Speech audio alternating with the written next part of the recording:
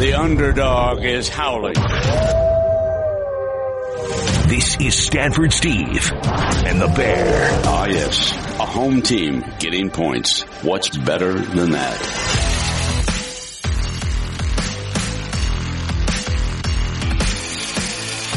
Welcome in. Week 1. Week 1 of the 2019 season. Plenty to get to. The Bears on the road.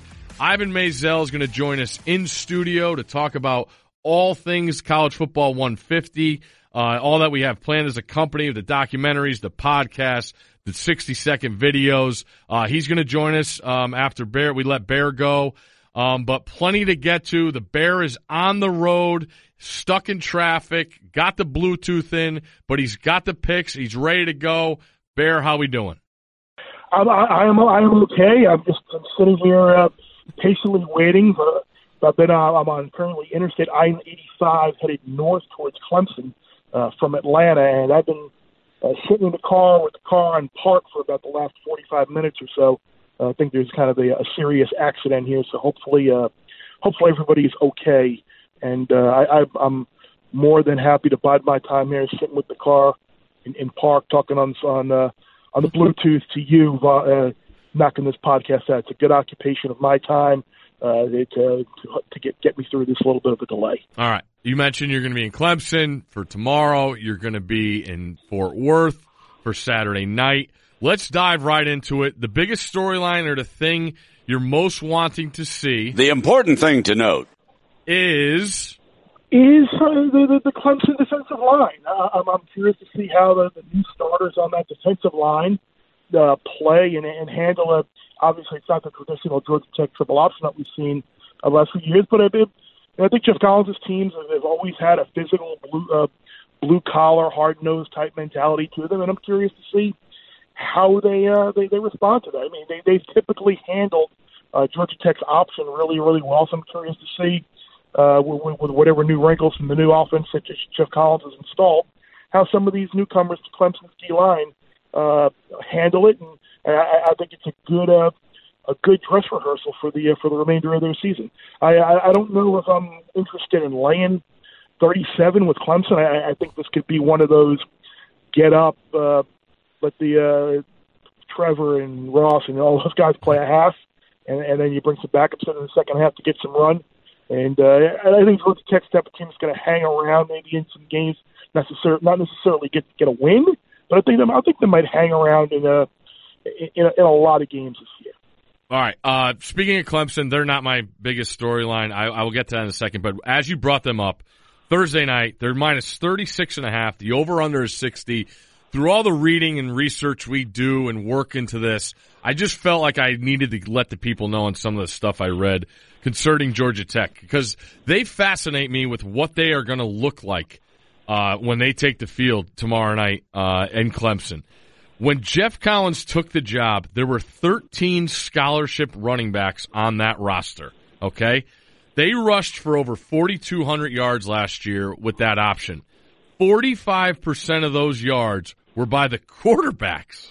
So, and now I'm reading, people are thinking this Lucas Johnson is going to be the quarterback. He's never thrown a pass.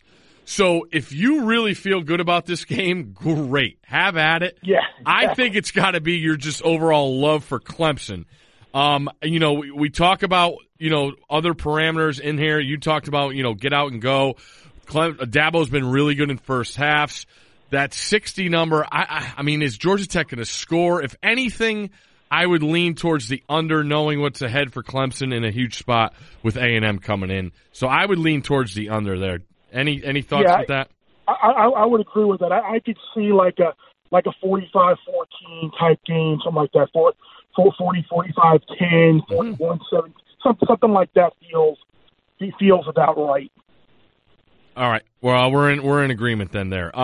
My biggest storyline quickly is it's the last thing we're going to see Saturday night. It's Graham Harrell's offense for USC. I know people are going to want to pounce on USC if they lose. Fresno, obviously, the roster isn't what they've had, but this is a huge motivation spot for Fresno. They love getting these games against the big Pac-12 schools in state. It's kind of like San Diego State the last couple of years getting a shot at Stanford. They beat them 1-2. But I think this is another one of those, and I think there's a lot of eyeballs that are going to be on USC. And knowing what Stanford has in my personal interest in the month going up, I know I'm scared to death of Pat Fitzgerald. I'll talk about that in a little bit with a 5-star quarterback as an underdog. But USC is the most intriguing thing to me because I just want to see what it looks like. They have all the pieces, and I like Clay Helton, and I want to see a good showing because in all that comes around and all the negativity that they've probably had to deal with. I want to see the team come out and play well in that opening game. So that's what I have in store when I look at the thing in the grand scheme. Thursday night, you mentioned you'll be in Clemson. Just to piggyback quick on SC, just to follow up with it, you're right. I think SC on offense is going to be just fine. I think they got a ton of receivers, and I think they got some backs that they like, and obviously Daniels took his lumps last year, and he'll probably be a little bit better for it this year. Defensively, I think they might have some problems in the back end. I think they lost some guys, so that they might be trying to figure things out there. And Emmanuel Cresto, as we know, has been an unbelievable dog. Under Tedford, 8-0 against the number 5 outright wins. They lost a lot as well. Yes, they did. If you look at the track record, though, with Helton and SC, the 3 opening games that they've had, predictably blown out by Alabama, and then even the 2 games at the Coliseum as big favorites. They won by 18 against Western Michigan a couple of years ago as a 4-touchdown favorite. That game was tied in the fourth quarter. Last year they won by 22 as a 24.5-point favorite over UNLV. We were on UNLV in that game. That game was a 5-point game midway through the fourth quarter. So SC hasn't exactly come out of the gates too hot under Clay Helton. So maybe will that trend continue of slow starts and season openers against group of 5 type teams, or will the new coordinator and the coaching change, will that make a difference? Very good. Other games Thursday night. Cincinnati hosting UCLA. Tulane, who I like a lot this year, in a tough spot against FIU, who's another team I know that you like, and I'm imagining is going to be on your pick sheet in future weeks. Texas State, the debut of my Bobcats and Jake Spavital, go to College Station. Kent State, I can't imagine how their legs are going to feel Thursday night in the second half as they're playing in Tempe against Arizona State. And then the Holy War, which is maybe the game I'm most excited to see of the whole weekend. I can't wait to see it. The line keeps rising. It's Utah -6.5. We know the win streak in this series. The line is scaring me. And I talked about, we were kind of on opposite sides of Utah and what the ceiling can be this year, talking in the preseason. But I said it, and I'll say it again, Bear. I got to think Kyle Whittingham loves what he has in his roster, but he would want to play anyone else in the country, and that includes Bama, Clemson, and Georgia and those teams, as opposed to playing his in-state rival with BYU. What do you think here? I'm taking BYU in the 6.5, and we'll see maybe if it touches 7. If it goes through 7, then I'll start to be a little bit worried. But if it stays 7 or 6.5 or so, I feel pretty good about being on the right side with the Cougars. Obviously, we've known the underdog has done really well in this series, and I like what BYU's guys coming back. Yep. They very easily could have won the last couple of years. So as good as Utah has been in recent years, and as down as BYU has been by their standards lately, this has been one of those rivalry games where the old adage, throw out the records and the talent does it. But BYU getting 6.5 at home, I will certainly be on the side of the Cougars tomorrow night. Thursday night. Very good. I can't wait to see. I'm going to lay off because the line is just going crazy to me. And I there's so much at stake in a rivalry game where, like, I'm sure people on the East Coast know who their rivals are and stuff, but and you always say, you have the best rivalry. These two schools cannot stand each other. They hate each other. And it's going to be awesome. You hit on a game before we started talking about BYU Utah.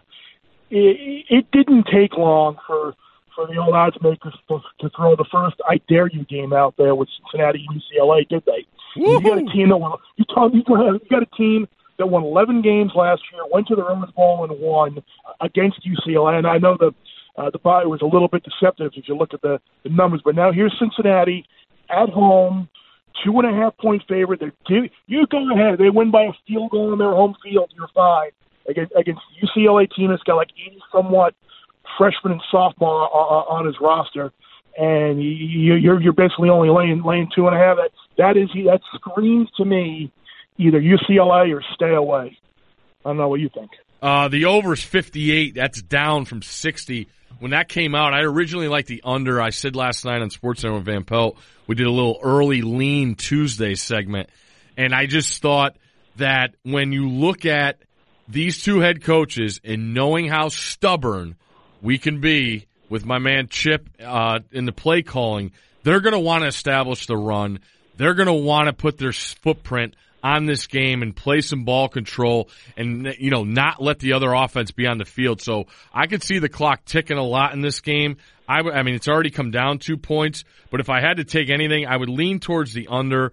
We are going to be at a historic Nippert Stadium. It's going to be a blackout.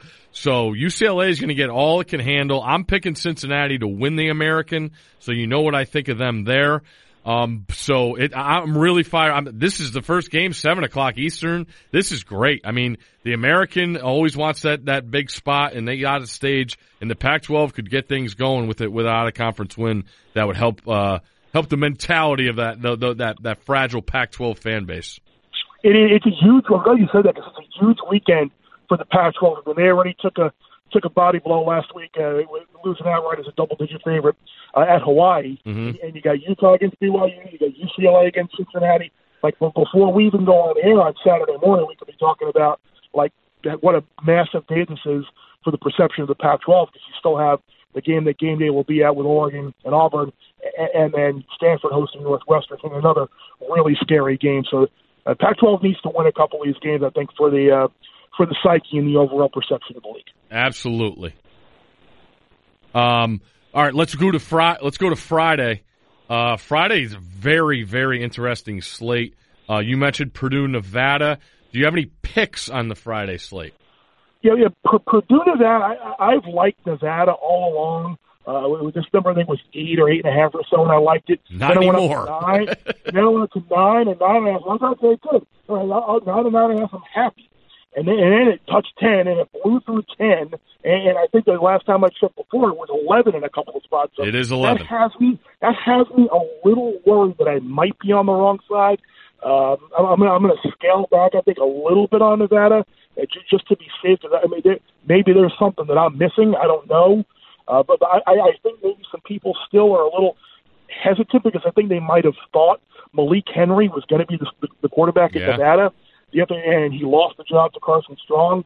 But if you go look back under Jeff Brom at Purdue, there have been 5 times that they have been a favorite of more than 4 points against a team not named Illinois, and they've lost all 5 of those games outright. 3 of them have come as a favorite of 9.5 points or bigger, like they are here.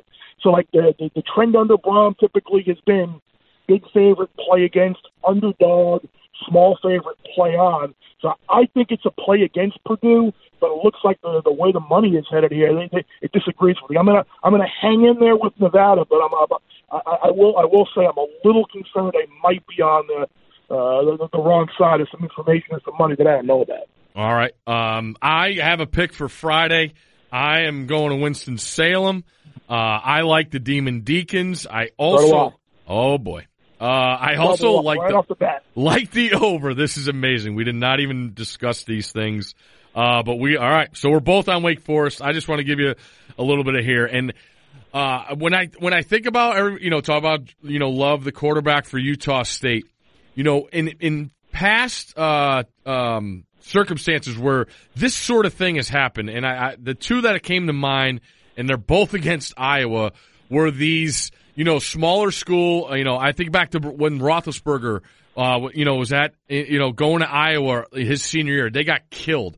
But he didn't have anything around him. He had a great junior year because he had his receivers. He had his offensive line. A couple of years ago, Josh Allen goes to Wyoming. I should say he was playing at Wyoming. They go to Iowa, get smashed. He loses all his receivers and O-line going into his last year. I feel like Jordan Love's in the same thing where he has 4 new offensive linemen. They graduated to 6 linemen last year. They only have 2 receivers back that caught 10-plus balls. Wake Forest, Clawson's as trustworthy of the coaches, I think. They've been to 3 straight bowl games. I think if they could go to another bowl game, it would be the first time since 40-something they've had, 4 straight winning seasons. Newman's the guy. He's the quarterback. He won 3 of the last 4 games to close the year last year. They scored 50 or more 4 times last year. They averaged 33 a game. They were 7-2 when they went for 400 yards or more. Sage Surratt's a top target, 6'3", 220-pound receiver. Wake has 7 of the top 12 tacklers back. I just like the spot here for Wake Forest because I feel like I know I'm going to get more than what I'm going to see with Utah State traveling across the country against what is definitely going to be a well-coached team in Wake Forest. And I think another key for Wake is their defense kind of got things figured. After they got blown out by Notre Dame last year, their defense played a lot better. And I think they got a difference maker like at each level of the defense with Boogie Basham up front there and Stodds, linebacker. And I agree. I think too many new faces on the Utah State team as a whole. And this is a big game. This game could mean potentially a 5-0 or a 5-1 or a 6-0 type start for Wake Forest. If you look down the schedule, you and I were I think we're both on the Wake Forest over 5.5 win total as well. So it's a big game for us. An interesting game, I think, on Friday night as well in East Lansing, Michigan State, 22.5, 23-point favorite over Tulsa. This has typically not been a spot that Michigan State plays well in, and you've got all those the coaching, assistant coaching circle of life there, rotating seats, no newcomers, but just kind of reassigning everybody. And Tulsa last year played Texas really tough early in the year. Yes, they did. I gave them out. And if you go this winner, and if you go back to 2015 as a 20-point favorite, Michigan State's been a 20-point favorite 7 times. They haven't covered any of them. And in the last 8 season openers, they're 2-6 against the number, including last year when I don't think a lot of people knew about Utah State, how good they were. They were 23.5-point favorite, didn't cover. So I'm curious to see, like Michigan State, is their offense really figuring out how are they approaching this game? Does Tulsa play another big Power 5 team, more competitive than you might think? So I wouldn't be in a rush to lay out north of 3 touchdowns with Michigan State. Yeah, the stay-away game for me is Wisconsin-South Florida. I just want to see what Wisconsin looks like, traveling down, just a weird, that NFL stadium. South Florida, I don't know what to expect from them. So that's kind of a stay-away, given double digits. I know everybody's against Rice this year because of the schedule. Army given 22.5 at 6 o'clock on Friday, so that'll get you started early. I know. So I've heard some guys talk. Our guys on Follow the Money. We're thinking about a little Army first half -12. I know there's not a lot to pick from late Saturday night. I mentioned SC, but that's about it. Be careful in Corvallis late Friday night. I know everybody loves Mike Gundy, but stuff happens. I played there, and it's a weird spot late on a Friday night in Corvallis. The Beavers catching 2 touchdowns against the Cowboys. So probably still a little early for that flag to come rolling in and settle about 4 feet over the field, though. They're probably going to wait till about late September for that to happen, right? You got that right. The over-under in that one's 72.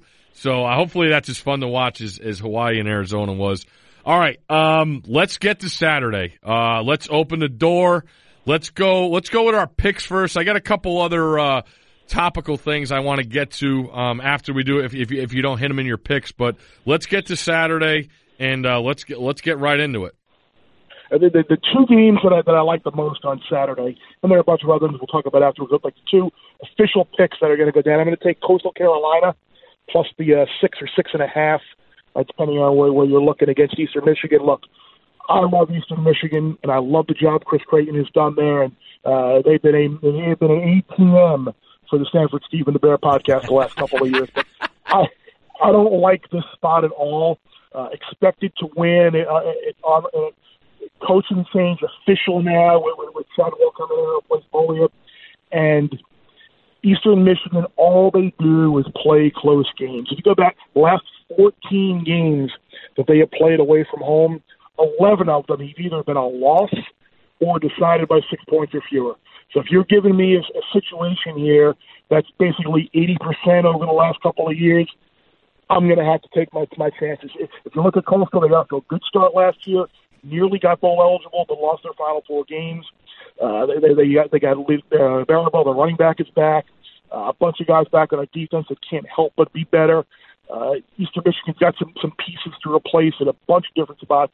I don't think it's going to be a bad season for Eastern Michigan. I think they're going to be right there in the bowl mix as well, but I don't know if they're quite worthy of being this big of a favorite against a team that I think will be a bit more competitive in the Sun Belt this year. So that's one official play, and then the other one I'm going to wind up taking Georgia Southern getting the 28 against LSU. I think there's a bit of LSU probably not showing a whole lot this week with the big game at Texas next week. Mm-hmm. And I think if you go back, Edwards Run, great dog, the one spot where you could really shoot some holes in that kid's resume in terms of getting teams ready to play or strategy or whatever. I don't think they're going to show much. I think they're going to pull some guys. Non-conference games of at least 17 non-conference games in which they've been favored by at least 17, 0-7 against the number. Wow. Including that loss to Troy a couple of years back, yep, where they were like a 20-point favorite. So I don't think LSU loses. I think St. Lawrence and Georgia Southern give LSU their best shot. But I think this is a situation where you see LSU do enough to kind of get by, get some guys, make sure they have the lead, comfortable lead, and make sure they don't suffer any injuries and really go deep into that playbook with Joe Brady there. And I don't want to give away too much text. So I'll take Georgia Southern as my other official second pick. So the 4 official picks for me: Georgia Southern, Coastal Carolina, BYU, and Wake. And then we got some other stuff we could run down here in a bit after we hear what you got to say. Yeah, mine is this. I did it last year. I meant to look it up. I'm pretty sure the number was in the 70s.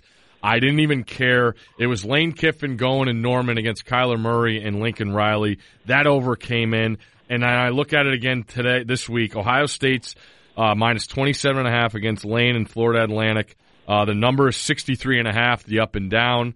I just blindly think that's an over. I think Ryan Day is going to want to come out and show some things offensively. I think Lane's going to want to do the same.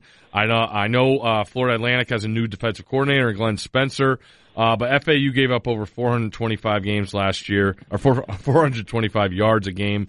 FAU, player to watch. If you got a college fantasy team, Harrison Bryant, pick him up. He's an awesome tight end. He will be their main gobbler of catches in that Owls offense. I expect a huge day from J.K. Dobbins. He would be like a daily fantasy play for me at running back. I think he'll be worth the price. But I expect a lot of points here. I expect a ton of emotion in that Buckeye fan base to see what they have in store against a team that's not known for their defense in the Owls. So I like the over there, just looking at, first inkling. The other number that does not make sense to me is Kentucky minus 11.5 versus Toledo, but the over-under 61.5. And I just look at that with Mark Stoops, everything I've read. Me and you were on Daily Wager. Herb Street likes Kentucky this year, but everything I read, Stoops, I know they have to replace Josh Allen, the Defensive Player of the Year, and Benny Snell, the school's all-time leading rusher. But everything I read from Lexington is about how much Stoops loves the guys he has replacing all the players he lost off that, record-setting team he had last year as far as, school records go. And Toledo I know they're picked to win their division, but they don't scare me that much offensively. No. Kentucky doesn't scare me offensively. I know Toledo's won 9 or more, 6 of the last 8 years, but I think that's a high number for a Mark Stoops coach defense that has SEC talent. That, like I keep mentioning, he really likes the guys. He can't, he made a great point of, really a lot of people didn't know Benny Snell and Josh Allen before he put them in his system, and look what happened. They're pro players. Right. So I just think that's a high number. I mentioned Kentucky's offense I don't expect great things from them, but I don't see both teams scoring 30 points in this game. So I'll take the under 61.5 in that one. And then one more for Saturday might be my favorite, and I know people are going to laugh at me, but Pat Fitzgerald is an underdog, and that scares the crap out of me. He's also got a 5-star quarterback, which he has never had. And I don't know why Stanford is given 6.5 points. This opened right around there, way back when the number was posted, and it hasn't really moved. Stanford really doesn't have anything that scares you offensively from a weapon standpoint.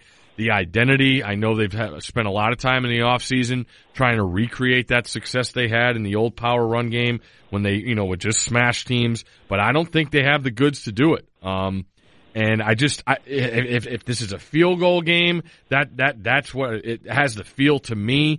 But Northwestern, knowing the role they play, I know they lost a bunch of starters, but like I said, I've never seen Pat Fitzgerald with a 5-star QB, and knowing what he could do as a coach and rallying the troops and going out and playing a Pac-12 school and how he does that, I cannot not take the 6.5 points with Northwestern there.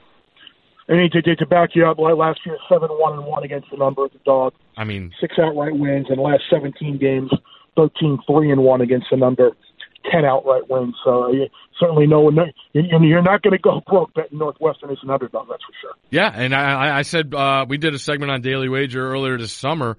Teams not the favorites as Wisconsin and Nebraska were the favorites, and I mentioned Northwestern. I know they lost some starters to win that division in the West. They were like 7-1. I think it's worth a shot. Everything I hear about the quarterback it's the real deal. Now, he might play both quarterbacks in this opener. He did last year when they went to Purdue and won. So, it's just another, idea I think he has up his sleeve that could cause Stanford some problems, how they have a lot of inexperience in that front seven. The secondary should be a strength. I'll put Adebo against any corner in the country. I think he's that good. And it should. I think it's going to be a not pretty game to watch. That will obviously have me sweating out a game. But I just think Northwestern's a no-brainer, getting the 6.5 in Palo Alto. And you hit on that Kentucky-Toledo game as well. I've seen and heard a lot of support for Toledo over the last couple of days or so. So there might reach a point where it's just like it's contrarian to be contrarian type deal. I mean, yep. it might reach a point where this game comes down even further, and maybe it comes down to 10.5 or 10, and it might just reach a point where it's worth playing Kentucky. Because Toledo, a Miami offense that wasn't very good put up a bunch of points on Toledo last couple of years as well. So I'm not massive difference in skill player from what they're used to playing, facing in the MAC is what they're going to be facing. Yeah, even with Kentucky would struggle defensively. Yeah, and Kentucky football fans, it's fired there up. That's like a scary thing to me. We know how much of a fan base they have for basketball, but if they even get close to that in football, that's an army coming at you. A couple things I wanted to get to here. I wanted to try a couple things just to give people some other plays. I know everyone gets mad when we don't pick the game they want us to pick, but this gives us another chance to talk about some other games that aren't on our pick list.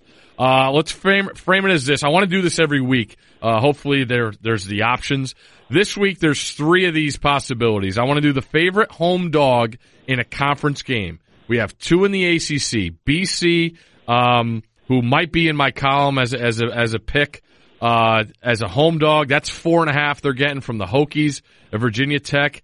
And in the ACC, there's also Pitt, getting 2.5 from Virginia. Virginia's on the road there.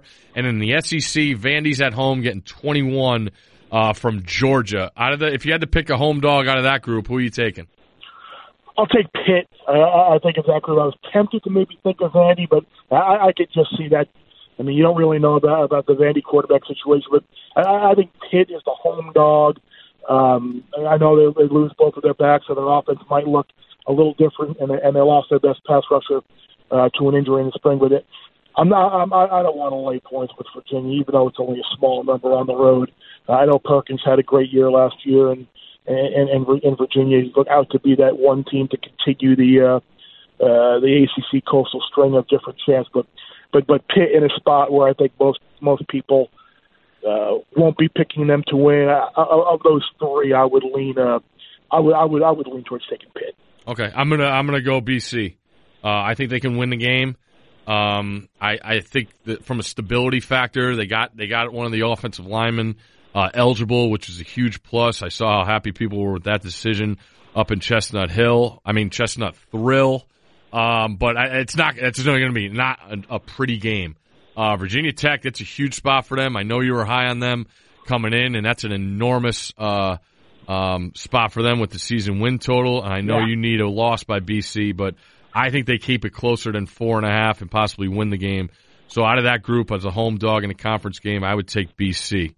Virginia Tech's an interesting team because you look at their home schedule, and they're going to be favored in every single one of those 7 games. It looks like it's set up, but I think things are pretty fragile and volatile there. Because all the guys at Fuente left the program for whatever reason, and you're reading about how they didn't want to beat Marshall, so they didn't have to coach any more practices. That seems like it's on shaky ground, and if they wanted to get off to a slow start, that would not bode well for the Hokies. Anyway, next question. Still haven't moved, by the way. I'm still sitting here in park. Don't worry. I'm not driving along on the interstate talking to you. Literally just sitting here in park, Bluetooth on, and we're good to go. Cars have their doors open in front of me, so we're not going anywhere. I don't have the stickers though. All right, let's go. Top 5 team not to cover. Okay, so we have Alabama laying 35 to Duke. Georgia, Clemson. Ohio State and Oklahoma. Yes, sir. I'd say of those, I'll say Clemson. Really? Just because Oklahoma, I think, can name their number against Houston. They can run the ball 80 times and beat Houston. That defense is terrible.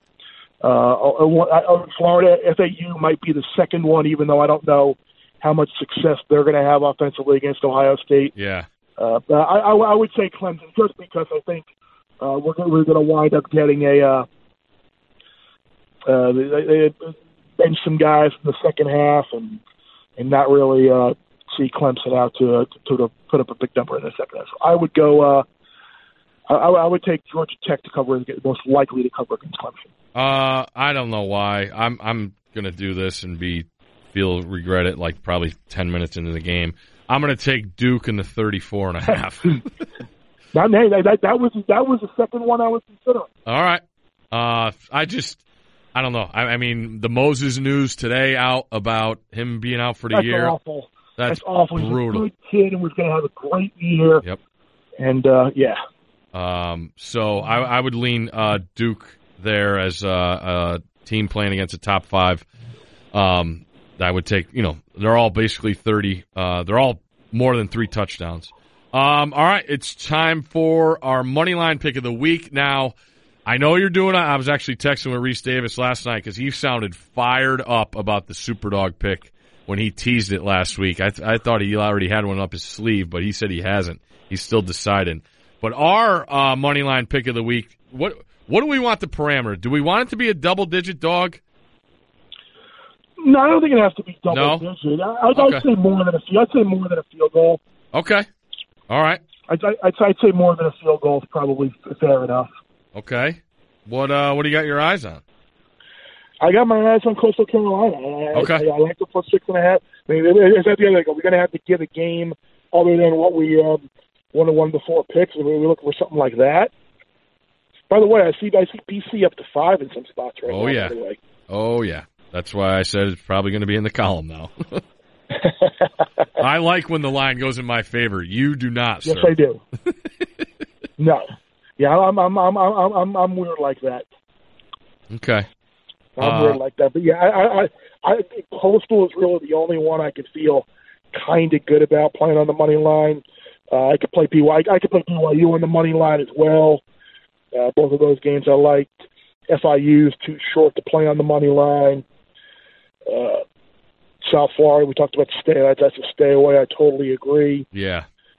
I mean, you like BYU too. You think they can win the game? Yeah, I think they can win the game. Okay. I do think they can win the game. All right. But yeah, I would look at one of those. Okay. It just doesn't look like a week where you're going to have some massive shot. I'll say this: I would take a chance on playing if you could find money lines on James Madison and Indiana State. I think. How about that? All right. If you go back since 2011, you've had 8 instances where a Power 5 team was favored by single digits over a non-FBS team. Mm-hmm. 6 of those games resulted in the Power 5 team losing. Mm-hmm. So you've got Indiana State, I think it is. I think I saw like Kansas minus 4.5 or 5 or something. Yeah. And West Virginia, I think, was only a 7-point favorite over James Madison. Maybe take a shot with both Indiana State and JMU on the money line. One of them hits, and you'll come out ahead. But yeah, I thought that was interesting. I wanted to look. I mean, Kansas is a dog to an FCS team last year and lost. So, or 2 years ago, I can't remember what year it was.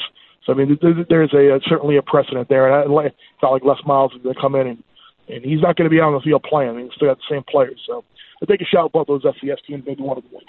Yeah, I'll give you another one just for ha-has. I mean, I like Northwestern. I honestly think they can win the game. But this might be a one and done, if you will. But I think I love the hires Ole Miss made at coordinators. And so do I. I absolutely love it. I think it's what you need after how rancid the defense was and bringing in my man from Colorado and Rich Rod as the offensive coordinator. So I would take a shot with Ole Miss here. Now, listen, they could get pumped, and Memphis could have this thing really rolling. As I know, I mean, guys I talk to a lot and really respect think they're going to win the American easily. So this could be a one and done with Ole Miss, but I would take a shot with Ole Miss. Yeah, I would do that. Line actually has come down a little bit, but yeah, I think those were 2 really good hires by Battlers. You got a guy who hasn't been a head coach very long now, and he brings in 2. I mean, like I've heard, like, I think it was actually this morning, like driving into the airport, I was listening to Mitch and Paulie, and they were talking about some Ole Miss guy. They don't hate the coordinator hires, and who are you looking for? I mean, you get all because Rich Rod and McIntyre didn't pan out the last couple of years as a head coach. Doesn't mean they're not good coordinators and good offensive and defensive coaches. I mean, I like both of those hires a lot. So I think you're right there in the sense that either Ole Miss wins the game on the field or Memphis beats them by 2 touchdowns. I think it's a game like that. Okay. Bear, I got my eyes on one. I wanted to get your thoughts on, everybody loves all these props and everything. I've been reading how casinos are throwing props on every college game. But a team, when I don't necessarily want to pick a blowout, but a team total you might think can go over or under what you may be thinking. I was going to ask you who you think scores more points, Ohio State or Nebraska, seeing how, both those fan bases are going to be live and ready for kickoff. Nebraska's given 36.5. The over-under's 63.5. So with your math, you told me they're over-under. Was that 50? Went by probably around 49 or something, 49-14, somewhere around there is what they're probably expecting. All right. I think they score 50. So I would take Nebraska over the team total against South Alabama. Anybody? I would too. Who else you think? I'd look at Oklahoma State. You're talking about Gundy, and I think they're offense. 44.5 they are. Yeah, I would go over that. I mean, okay. Oregon State's defense was atrocious last year. Yes, they were. I don't see any decline with Justice Hill guy. I think Chuba Hubbard was just as good, if not better. Tylan Wallace might be the best player in the Big 12, and I think Spencer Sanders really gives them a different dimension at quarterback, running and passing. So I would go over the 45 with Oklahoma State as well. I can see them easily scoring 7 touchdowns and going over. Maybe not covering the 14, depending on how their defense is going to be. But I think Oak State goes on the road and and would go over 45. Love it. 44, whatever you said. Love it. All right, so the Big Mike Happy recap. I am going Northwestern plus 6.5. Kentucky Toledo under 61.5. Wake Forest minus 3.5. Ohio State Florida Atlantic over 63.5. And I'll throw BC plus 5 in there. I also might want a little nibble on the Wake Forest over of 59.5. The Bear starts out Thursday night, BYU plus 6.5. Wake Forest with me, minus 3.5. Coastal Carolina plus 6.5, right around there. And Georgia Southern Saturday night plus 27.5 in the Bayou in Baton Rouge. I know what I need from you. I don't have it written out. I'm sorry. I was going to write it out when I got to the hotel, and I was not able to write out the money line parlay, and I feel terrible. But everyone, make sure you. This is the one time I'm actually going to steer you to the column. I will have the money line parlay written out in the column. I might even tweet it out. Yeah, tweet it out. I was going to say tweet it out. I'll tweet it out because I feel that I had a bunch of games. It kind of saved and shot it down, but I didn't get a chance to get down all the money lines and do the math to figure out exactly what it paid. I was going to do it when I got to the hotel, but obviously I haven't gotten to the hotel yet. So I'll tweet it out and I'll put it in the column as well. That's not what I wanted from you, but I appreciate you teasing that. What I wanted from you is way more important, and you don't have it right now, which was I was trying to say when you get it, I need an update. There's rumors of the Smokin' Pig, our favorite barbecue joint in Clemson, having new ownership, and I want to see if it took a step back or took a step forward. Well, it's 7 Eastern, which right now is 2 hours and 15 minutes from now. I will be there. All right. We're having a nice little gathering there. Hopefully I will be there. I was going to say, I don't know how you're making out now. Yeah, no, I'm someone backed up and went all the way down the road backwards the other way. So I moved up about 20 feet. Okay. So we're still sitting there, but we got plenty of gas, still about 3/4 of the tank of gas, and we're just sitting here, and this is good. I've been able to just talk and just occupy the time, and like I said, the other things I just to follow up on the Big Mike Happy recap. Yeah. Maybe consider Tulsa. Maybe Nevada. I've been on them. I'd still play it, but maybe I'm not as gung ho as I was. And by the way, how about my favorite saying? I can't imagine walking up to a window and saying, "Give me Illinois minus the points."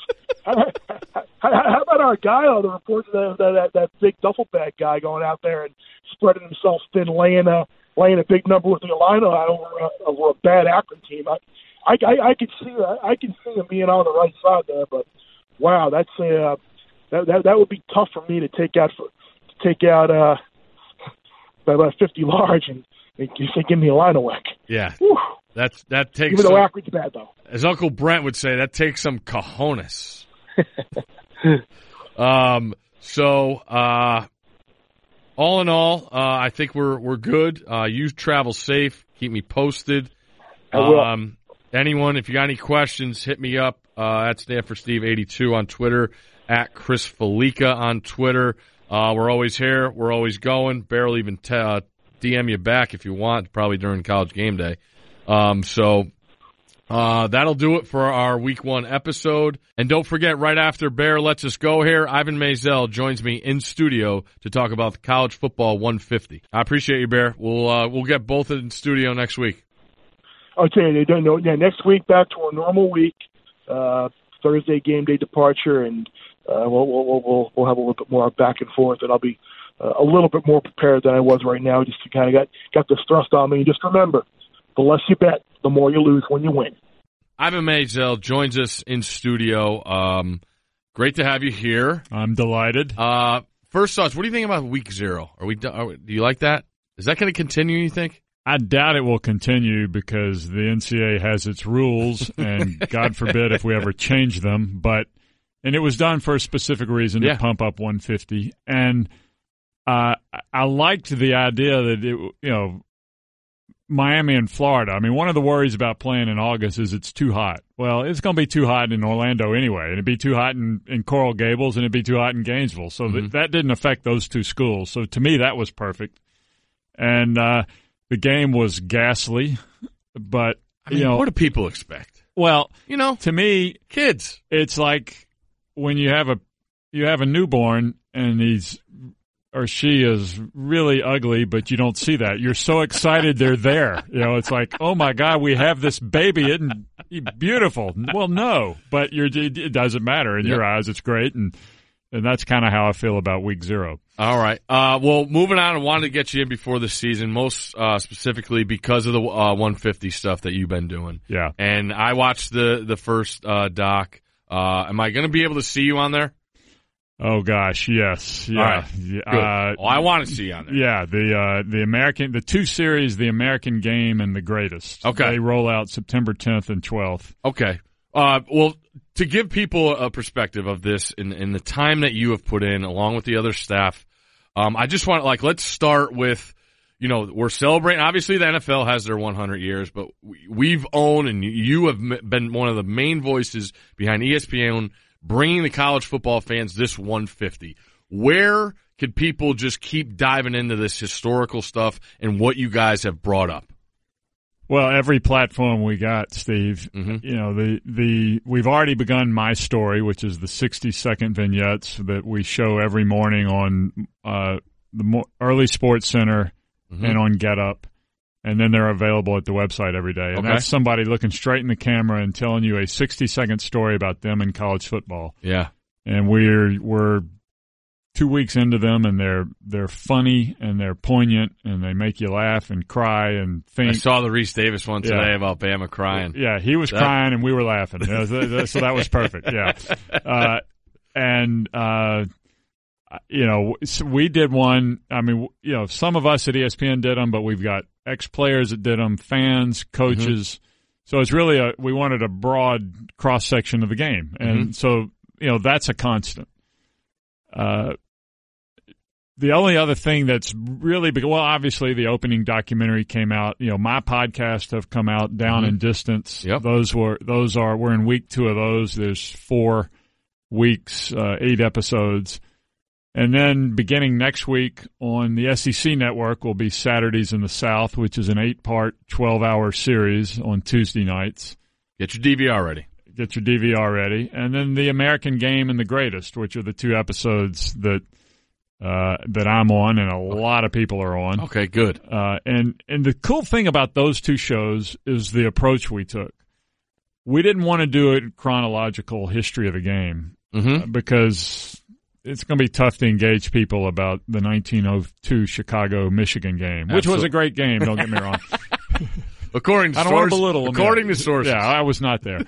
But by tackling a theme, we can get a cross-section of history each week. And, the themes are as simple as the culture of the game, why we love it and how it reflects the country, to the evolution of the game, the way the rules changed, the way the players changed. Integration is 1 week. Rivalries is 1 week. Picking a champion and God knows that's different in college football than in every other American sport. And how that has evolved over the 150 years. The games of the century, which was really a pre-playoff creation of college football, and we look at what a game of the century was, and we look at some of the great games of the century. The Heisman gets a week. Notre Dame gets its own week. Of course they do. Yeah, because they're Notre Dame. Absolutely. And it was for so many years a regional sport, and they were the one national team. And one thing that ubiquitous television and the playoff have done is make more national teams, which I think has made Notre Dame recede a little bit in the spotlight. But anyway, that's all. And the shows are it's not all a love letter to college football. I think we saw that Saturday night. Absolutely. And that's the thing, you got into the concussions, you got into the bad things, the forward pass and how that evolutionized the game. But when I watched it, I was blown away by the footage of the Morgan State Grambling game in Yankee Stadium. Wasn't that cool? Yeah. It was, the footage is absolutely incredible. Yeah. And to see Roden talk about the emotion of running out on that field and seeing Yankee Stadium packed. Yes. And knowing what happened in that year. Yeah. That was the first episode, and you've seen all this stuff, but from an aspect of not saying, you know what, I kind of forget about this, because you're as good of a historian of the game as we have in the sport. But something that really rang a bell to you and were like, wow, I can't wait for people to see this. Is there anything that comes to mind, right off the bat? Well, I mean, there's plenty of informational stuff that I wasn't aware of or didn't know or didn't really understand. But a lot of what's really cool is stuff like that footage and seeing Bear Bryant in the locker room and seeing, as we did Saturday night, and seeing Woody Hayes in the locker room. That was really cool, and on the practice field. And you see Rockne talking, you see Frank Leahy talking. I mean, there's all these just names out of books that come alive, and it's fascinating. Mark Harmon is in the first show, and we forget. I certainly forget.